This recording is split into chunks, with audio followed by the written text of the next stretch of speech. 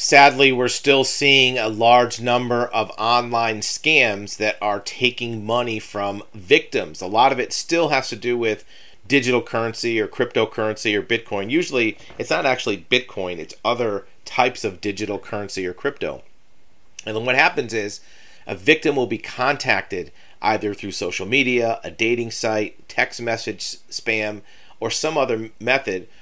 And there'll be a conversation that'll start sometimes that has nothing to do with investing or sending money. It has to do with something else. Maybe a social conversation, it may be a dating conversation.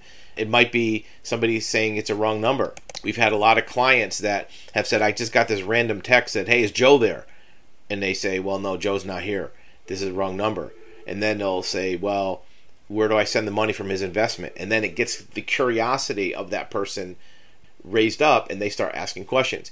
No matter how you get into these scams, what'll happen is they'll keep asking for money. And what we're seeing more and more, which is very troubling, our victims are starting to borrow money, take out loans to put in to these scams. Well, you would think, well, why would a victim borrow money to send to one of these scams? Well, here's how it works.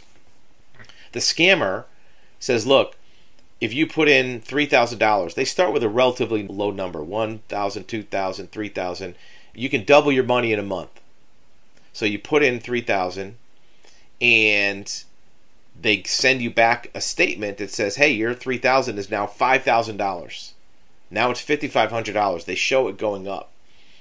And sometimes the victim will say, okay, I want to take it out now. And they say, well, we said in a month. You have to wait a month for it because it's locked up for a month. That's the story they tell. And that buys them some time to continue the conversation. So what happens during that month? Well, what they'll say is, you know, your account now is up over $6,000.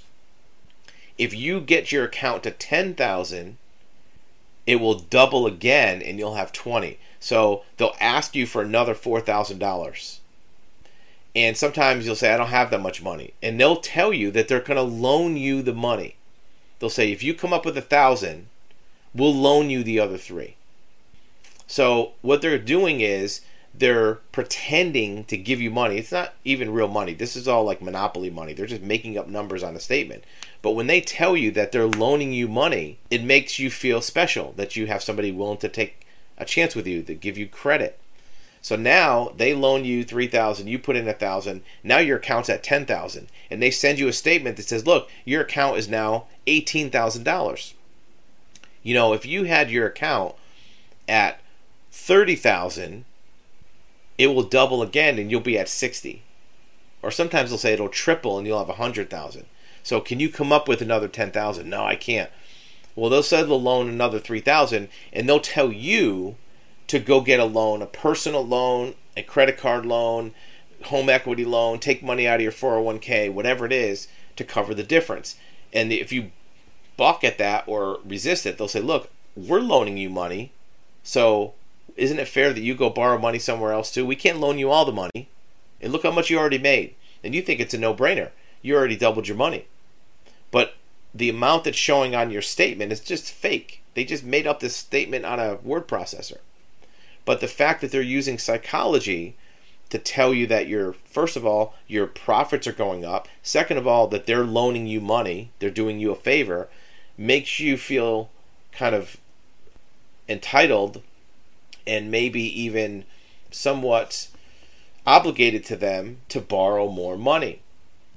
Over the last few months, 50% of the fraud victims we've spoken to have borrowed money from third parties, their bank, credit card advance, home equity loan, borrowed money from their 401k to put into the scam. So now when the scam blows up, not only did they lose cash out of their pocket, but now they have loans that they have to make payments on. So be aware that this is a more aggressive stance the fraudsters are taking to make you take out loans to put into their scam so they can get more money out of your pocket.